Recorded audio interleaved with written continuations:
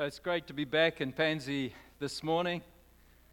Thanks for the privilege of sharing the Word of God with you. I'm excited about this morning. I just love that song, The Debt is Paid, the chains, what was it? The debt is paid, my debt is paid, the chains have gone. Brilliant. We're going to have that song. Can we have that song at the end, Kev? Good. We're going to do it again, have an altar call and get some chains broken. It's like we are the blessed people. There should be no chains on us because of Jesus. The debt is paid. You're thinking about your sins, the debt has not been paid. Take hold of it. The debt has been paid. Jesus has paid the debt. We're free. You know, the gospel, I love this in Titus. I'm going to talk about the kindness of God this morning. Something I haven't heard preached on actually, but it just struck me the last little while. We've been through quite an extended period of grind and stress, and all of a sudden God started pouring into our cup, and we're sort of, can this last? But it was like the kindness of God was just pouring into our cup, and it was overflowing. And as I looked into the Word, I see there's so much about the kindness of God. Not just the love of God, but the kindness of God. You know, in 1 Corinthians chapter 13, it talks about love. In 1 John chapter 4, he says, God is love.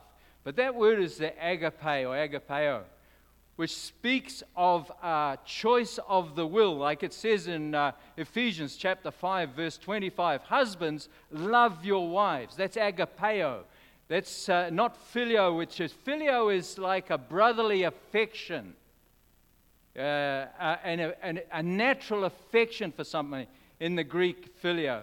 In the Greek, agape is more like I choose the absolute best for my wife. It's not, I feel love for my wife. See, it's an actual obedience thing that Paul is saying. He says, husbands, agape your wives. Not when they're looking pretty, not when you're feeling gooey and lovely and candle-lit supper, but love them. Choose what's best for them. And God approaches us like that. God is love. God sent His only Son for us because He is love. He chooses what's the absolute best for us, and He lays down His life for us. But this thing of kindness to me, it just struck me that God is also kind. Kind is more to do with an affection for moi. God is affectionate towards me. He's affectionate towards you. Look at this in this to me is the gospel in 3, 4, 5, 6, 7, 5 verses. Titus chapter 3 and verse 3 to 7. And I won't read it all, but here we have basically the state of man. There's 5 aspects, I say, of the gospel. Number 1, the state of man. We're in deception, in sin. Number 2, God reveals His kindness to us. Number 3, we are saved. Number 4, He pours out His Holy Spirit on us. And number 5, we have an inheritance in glory where we are heirs with Christ, joint heirs with Him, which is just absolutely remarkable that He takes a rotten sinner and He wants them to stand beside Jesus and be a joint heir. And Jesus is not ashamed to call you brothers and sisters. Joint heirs with Him. How can this be? Chains are gone. Debt is paid. And He brings us up like the prodigal son. He brings us right and He puts the robe on us. He says, my son. Joint heirs with Jesus. So, getting back to verse 4 of Titus chapter 3. But when the kindness and the love of God our Savior appeared, there's got to be a moment of revelation for us that we see God, His heart is towards us. You know, we make a lot of judgments of people in the world. But it says very clearly, for we ourselves were once foolish, disobedient, deceived. You cannot actually judge somebody who's deceived because they cannot see what they're missing. But what happens is there's revelation comes and we see the kindness and the love of God. And as I was mentioning before, there's a lot of agape love spoken about in the Bible. In fact, in the Old King James, in 1 Corinthians 13, they called that type of love charity because they were trying to describe that selfless type of love. But this love here, where it says the kindness, where's my notes? Where it says the kindness, which is the goodness of heart, plus the love of God. This is, now wait, I'll get my Greek out for you. Philanthropia, from which we get for lovers of people. Can somebody say it? Philanthropists? That's good. I like that. You can come and have the microphone. Philanthropist. I try to keep away from the Greek. It means a lover of man in the way of a brotherly affection, a natural affection for someone. And here's the revelation: the kindness of God and the natural affection of God. Not some sort of cold choice that I've got to choose the best for these people, so I'll send my son, but that God loves you.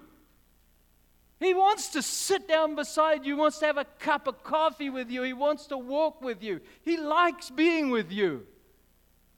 And he's kind towards you. He's not mean. It's like, what's your perspective? How were you brought up? What was your father like?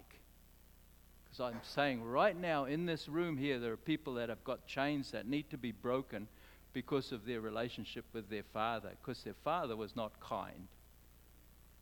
And they gave a wrong impression of our Heavenly Father, who is kind and loves us. And we need revelation of that. We need revelation, and Jesus came to give revelation of that. In fact, even when you look in the Old Testament, a lot of people don't look in the Old Testament. It's like, it's all judgment in the Old Testament, all angry God. But when you look in the Old Testament and you do a word search for mercy and compassion and kindness and love, it outweighs judgment. God is still God. And I'm going to talk later about judgment, because there has to be judgment if God sent His only Son. Otherwise, He's not to be served. That there's no judgment. Why did He send His Son? He had to send His Son because there's judgment against sin. But when you look in the Old Testament, I'll just give you two verses. One is in Nehemiah chapter 9, verse 17, and this is like at the start of a revival in the building of the wall, when the people came back from captivity, and they're trying to seek God again. They're coming out of their chains, and they're wanting to seek God. And the priests stand up and they give this history of what Israel went through and their rebellion. And even though they saw all the works of God, and they turn against God. But look at what it says in verse 17. But you are God, ready to pardon, gracious and merciful, slow to anger, and of great or abundant kindness. And you did not forsake them. Should have forsaken them. A miserable bunch. He should have forsaken them. Sometimes we're absolutely miserable. God doesn't forsake us because of His kindness towards us. He chases us. He goes after us. He won't let us alone until we come into His presence. He wants us in His presence. Right from in the Garden of Eden, He wanted man and woman to walk with him. He wants us in his presence. In the last chapter, the last two chapters of the Bible, it says, behold, the tabernacle, or dwelling place of God is with man. That's what God's after. And in Isaiah chapter 54, verse 10, for the mountains shall depart, the hills be removed. Has anyone ever been in an earthquake here? Anyone been in an earthquake? I tell you, when you're in an earthquake, they say that there's no atheists in an earthquake. Everybody prays, even if they don't believe in God before, because everything's shaking. The things that you held on to that was solid is shaking. It's not a nice feeling. But it says, if the mountains and the hills be removed, but my kindness shall not depart from you, nor shall the covenant of my peace be removed, says the Lord who has mercy on you. There were three things that the Pharisees accused Jesus of.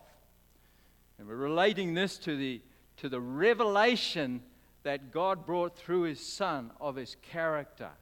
There are three things that the Pharisees accused Jesus of. Number one was that he received sinners and ate with them.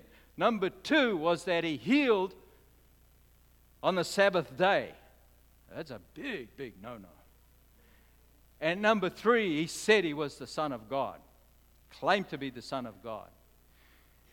Jesus received sinners. That word received is in the Greek is actually translated several ways, and it's translated received. This is in Luke chapter 15, verse 2. It's just before the parable of the prodigal son, or the elder brother.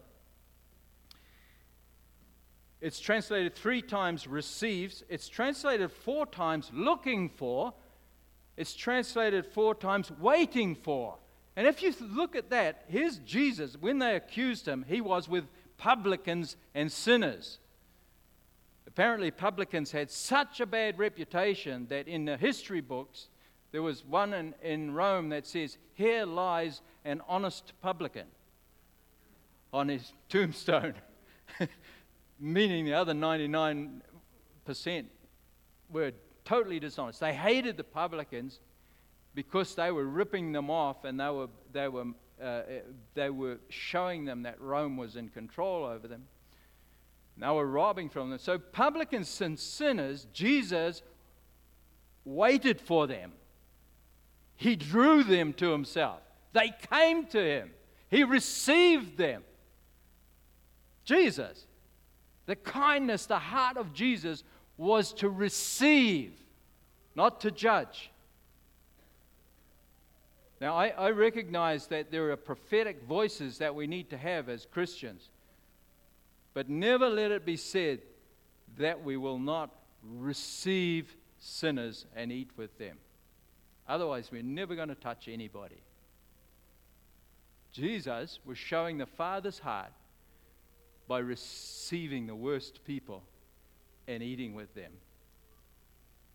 And then when he was criticized, he told a parable, and we call it the parable of the prodigal, but it's actually I think should be called the prodigal of the elder brother, because he was talking about the Pharisees judging the younger brother, who were the prostitutes and sinners who were coming to Jesus.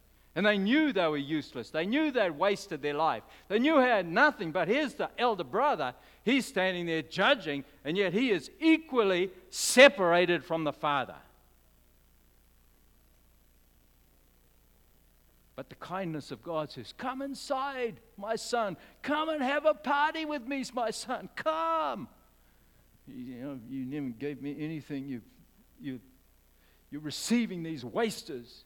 You never gave me anything to celebrate with my friends. I often wonder how many friends he had. Probably had 2, and one of them was dead.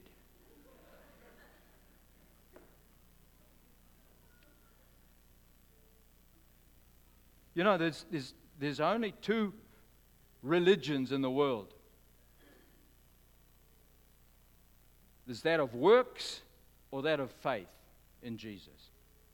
Everything else that's not faith in Jesus, to totally forgive you and that you are totally trusting in for your salvation, is based on works. Whatever it's called, whatever religion it's called, it's based on works. What I can do to make myself right with God. And that's the miserable truth about the elder brother and all the Pharisees. And Jesus was speaking to the Pharisees. You can never make yourself right with God. You can never have a relationship with the Father by your works. No matter how hard you work, no matter how long you work, no matter how you judge everyone else that doesn't work, you will never have a relationship with the Father without just trusting in the blood of Jesus to cleanse you from all sin and unrighteousness. It says in Titus chapter 2 verse, I think it's verse 10 or something, verse 14, that Jesus gave himself for us that he might redeem us from every lawless deed. I was visiting my dad and our dad in hospital the other day, and there was another gentleman in the room early on, and he said, well, I asked if I could pray for him. I was going to say he asked me to pray for him, but I asked if I could pray for him, and he was happy about that. And the next time he said, could you pray for me? He said, I'm not sure all my sins are forgiven. Isn't it interesting when you come to that point? You could live your life, whatever you're doing, when you're in good health, when you've got your family growing up, you're busy, you're working, you feel good about yourselves, successful, and then when you're lying on a hospital bed and you don't know how long you've got, you say, I'm not sure about my sins. Where are you this morning? Are you sure about your sins? Have they been forgiven? Are you an elder brother that's trying to work for God, trying to please God? Have you done enough is the thing that's going around in your mind. Have I done enough to please him? I want to tell you, you can never do enough to get your salvation. It goes on to say that he has ordained us for good works. He wants a people that are zealous for good works. Zealous. Shunning other things, being zealous for good works. But that will never save you. That's the key of the gospel. And the kindness of God we need revealed to us, that we come to him, we run to him, like all these Pharisees, all these publicans and sinners. We run to him. We want to eat with him, and he's anticipating us. Even this morning, he's anticipating you. If you've never had an encounter with Jesus, he's anticipating you. Even right now this morning, you feel your heart going like that. He is anticipating having a meal with you. Don't let it slide. We're going to make opportunity at the end of this meeting that you come forward. Delan's going to stand there and welcome you like Jesus. You look like Jesus a bit too. But he's going to be there, and I want you to run forward. If you've never had if you are unsure, you could have been in church your whole life and yet be unsure. Have I done enough? Is that going through your mind? Have I done enough to meet the Lord? If you are unsure, when we sing that song afterwards, my debt is paid. Oh, I was so happy I just about jumped over the seat. Chains are gone. Secondly, they said about Jesus, he heals on the Sabbath. And this was like, wouldn't we just love healings every time we gathered together? And yet these guys were so religious. At one stage, Jesus, he bent down and deliberately, I believe, like he used to do things deliberately to affront that religious spirit. So I feel quite happy to do it too. But he would deliberately do healings on the Sabbath. He had all the rest of the week, as the ruler of the synagogue reminded him, there's 6 days when people can come and get healed. Why do you have to do it on the 7th day? Mess up my service. Anyway, so Jesus deliberately makes a mess with some clay. He could have just said, be healed, but he deliberately does some work on the Sabbath. Isn't that interesting? So he makes some clay. He's looking around. The Pharisees makes some clay, slaps it on the guy's face. Go and wash. So he makes him work as well. Can you imagine it? It would have been so cool. So he goes and washes, and they say, this guy, wasn't this the guy who was blind? He looks like him. He says, it's me. So they go and tell the Pharisees. Why did they go and tell the Pharisees? I have no idea. If there were ever party poopers, it was the Pharisees. You know? And they only had one law which says keep the Sabbath day holy, but they made the screeds and screeds of how much was work, because you're not allowed to work on the Sabbath. So what's work? Well, obviously, making clay is work. It's like when the disciples went through the cornfield. I always felt sorry for the guy who owned the corn, but they weren't worried about the guy who owned the corn when the disciples went. They didn't have breakfast that morning, so they're going through the cornfield, and their stomach's rumbling, so they just pluck a corn and rub it and eat it. And the Pharisees who were...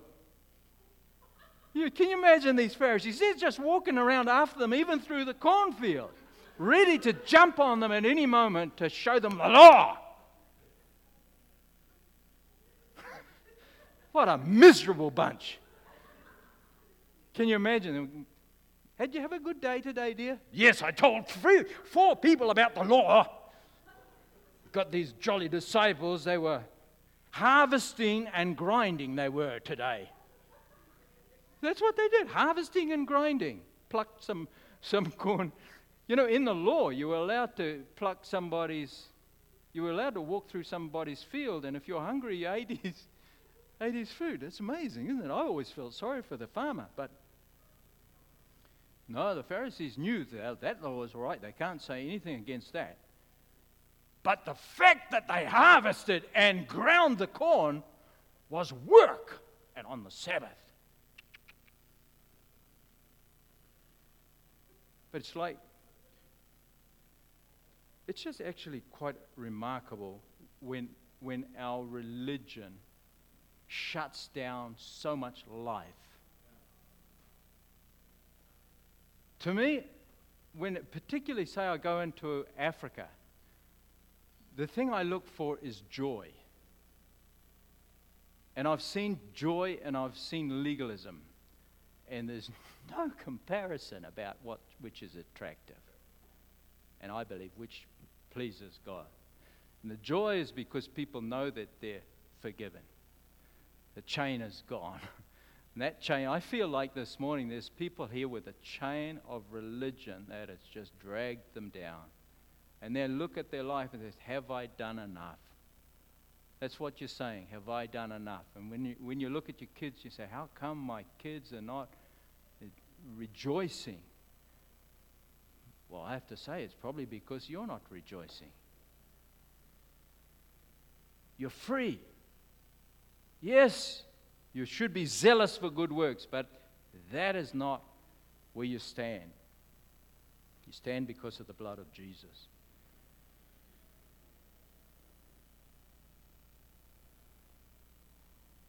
Even that guy, and wasn't just Jesus who liked to offend the Pharisees. It was the Father's heart. He wanted to show he is kind. He doesn't want religion shutting us down. In John 5, there's the guy by the pool of Bethesda, and he's waiting for the angel to stir the water, and he can never get into the water fast enough because some other dude just jumps in before him because he's 38 years he's been at this game and nothing's ever worked. 38 years. And Jesus said, "You want to be healed?" He says, "What? No, nobody can throw me in the water. Nobody's on my side." And Jesus says, "Stand up and take your bed and go home." And okay, he stood up, rolled up his bed and went home. And then the Pharisees see him carrying his bed, and it was the Sabbath day. He's walking along. 38 years he's been a cripple. Now he's rejoicing in finally being able to carry something. He's been waiting for people to carry him all the time. He's been carried out to the pool every day for 38 years. And finally, he's carrying something, and the Pharisee says, "Put that down. It's not lawful for you to do work on the Sabbath." Again, bringing the chain upon a man. Jesus said, "Whatever I see the Father do, that's what I do." And that's what he did for that man. Took the chain off him. Gave him his dignity back. Enabled him to carry his bed. In the end of this talk, discussion, interaction between Jesus and the Pharisees, it says in John 5:16 that they sought to kill him. Why? Because he'd healed on the Sabbath. They sought to kill him. And religion will always try to shut down life. And then Jesus went on to say that my Father's working and I'm going to work. And then they sought to kill him some more because he said that he was God. Because he said, they recognized, they said, because he's saying he's the Son of God, he's making himself equal with God. And that's where you've got to come this morning. What is the revelation? Do you believe he's the Son of God? If you believe he's the Son of God, you must believe what he said. If you believe he said what he said, then the only way to the Father is through him. And then your chains are gone, your debt is paid.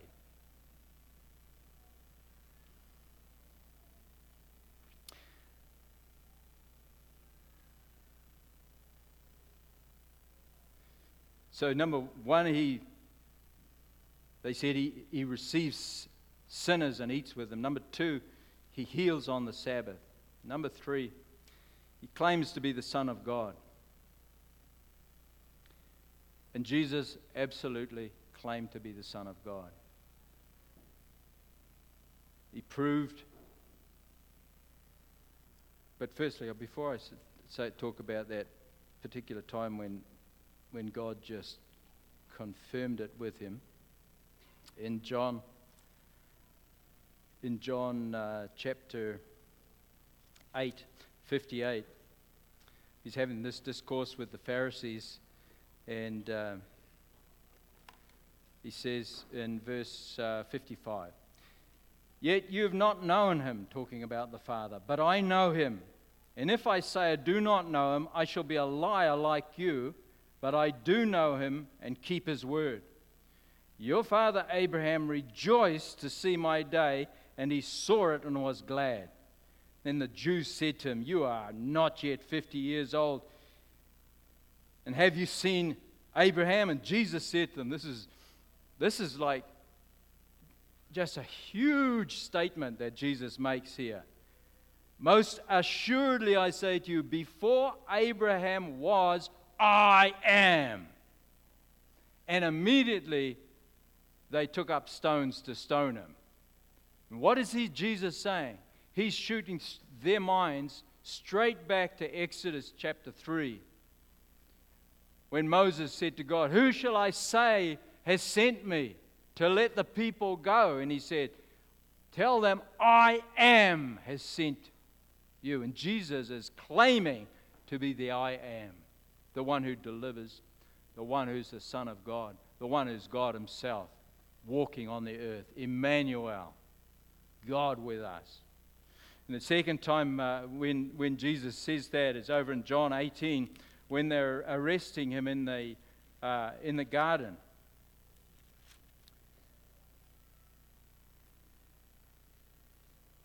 In verse 4, Jesus, therefore, knowing all things that would come upon him, went forward, I love that, and said to them, he's going forward again to meet these people, his accusers. He's not running, he's not judging, he's not doing anything. He's knowing and he's waiting for them. He's going towards them.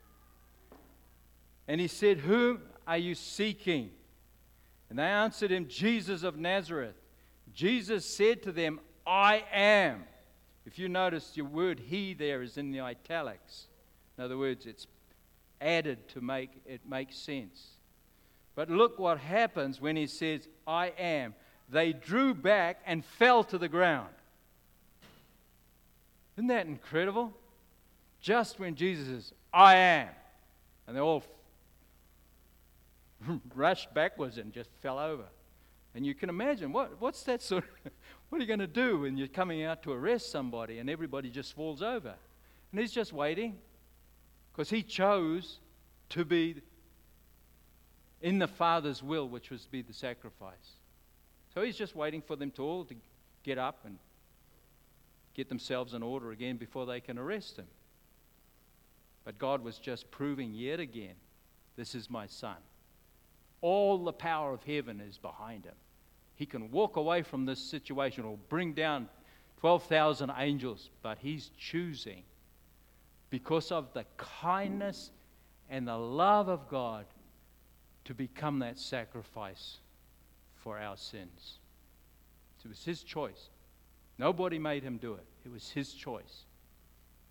Nobody could overcome him. It was his choice. And what trumped up charges to bring against Jesus? He heals on the Sabbath. Ridiculous. It's his choice to die for you. You cannot do enough works to make yourself right with God. Got one final or two final or three final scriptures. In Jeremiah chapter 9, and verse 23 and 24, the Lord says, let not the wise man glory in his wisdom.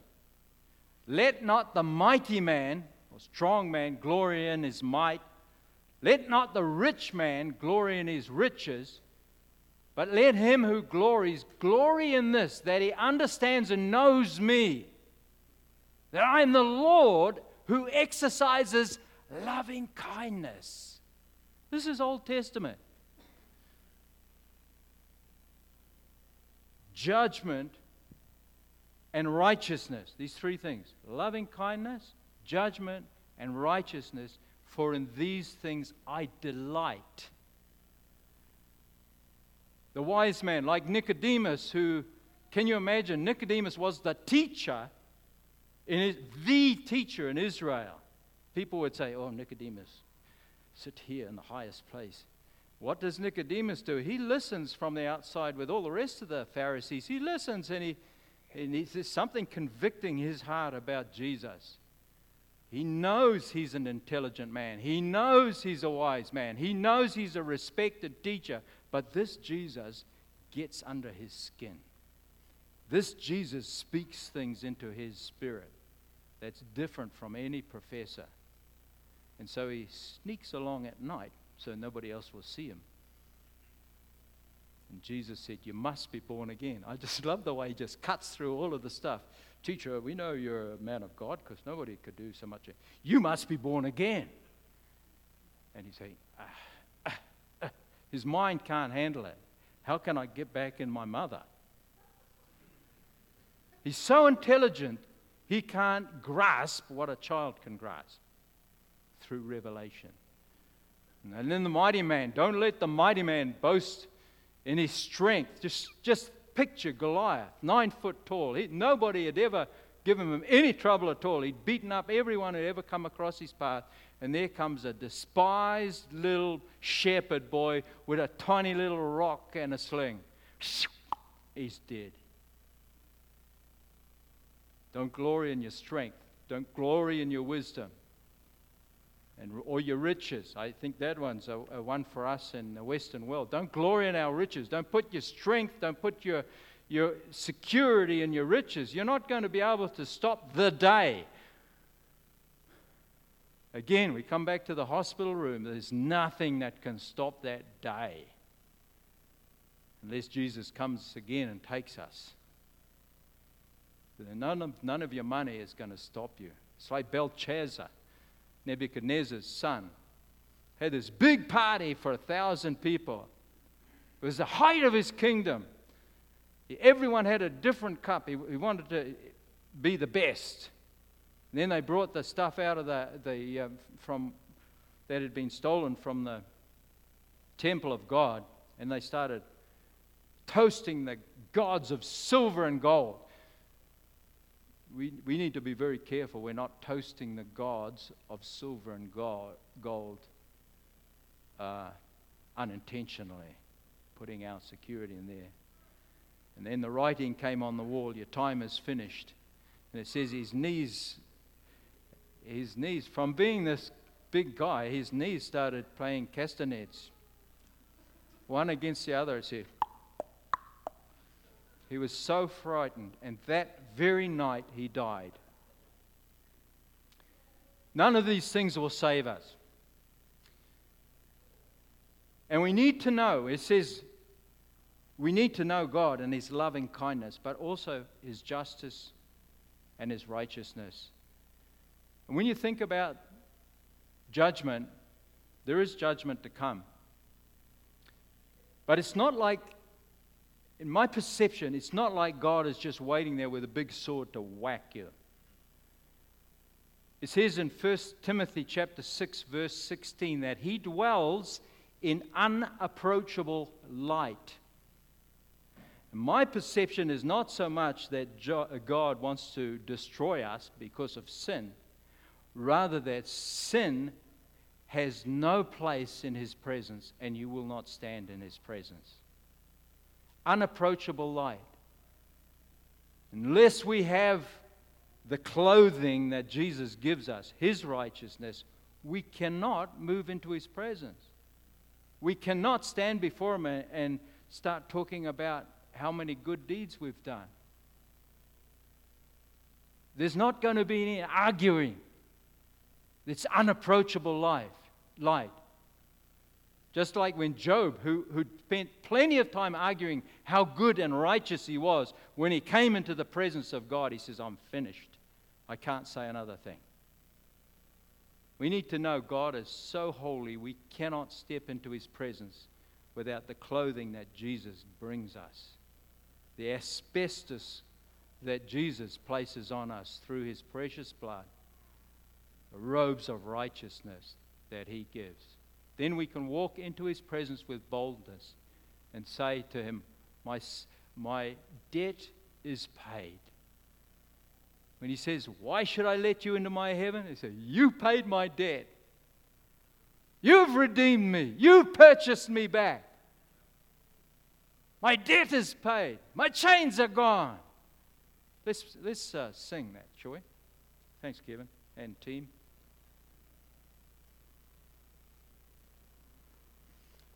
You know, when Jesus, when that guy was let down the roof, they broke up the roof and that guy came down. Jesus didn't just heal him. He said, your sins are forgiven. And then just to prove to you that I can forgive sins, you're healed. The first thing with all of us that needs to happen is that we need to acknowledge, we need to have our eyes open to Jesus, who He said He was. And we need to, like that man on that bed, have our sins forgiven. And Jesus wants to do that for you, each one.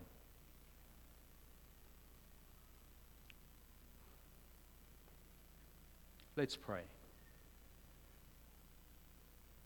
Father, we thank You for Your loving kindness. Thank You that You're affectionate towards us, that Your heart is moved by our situation, that Your heart is towards us you do not want any of us to perish.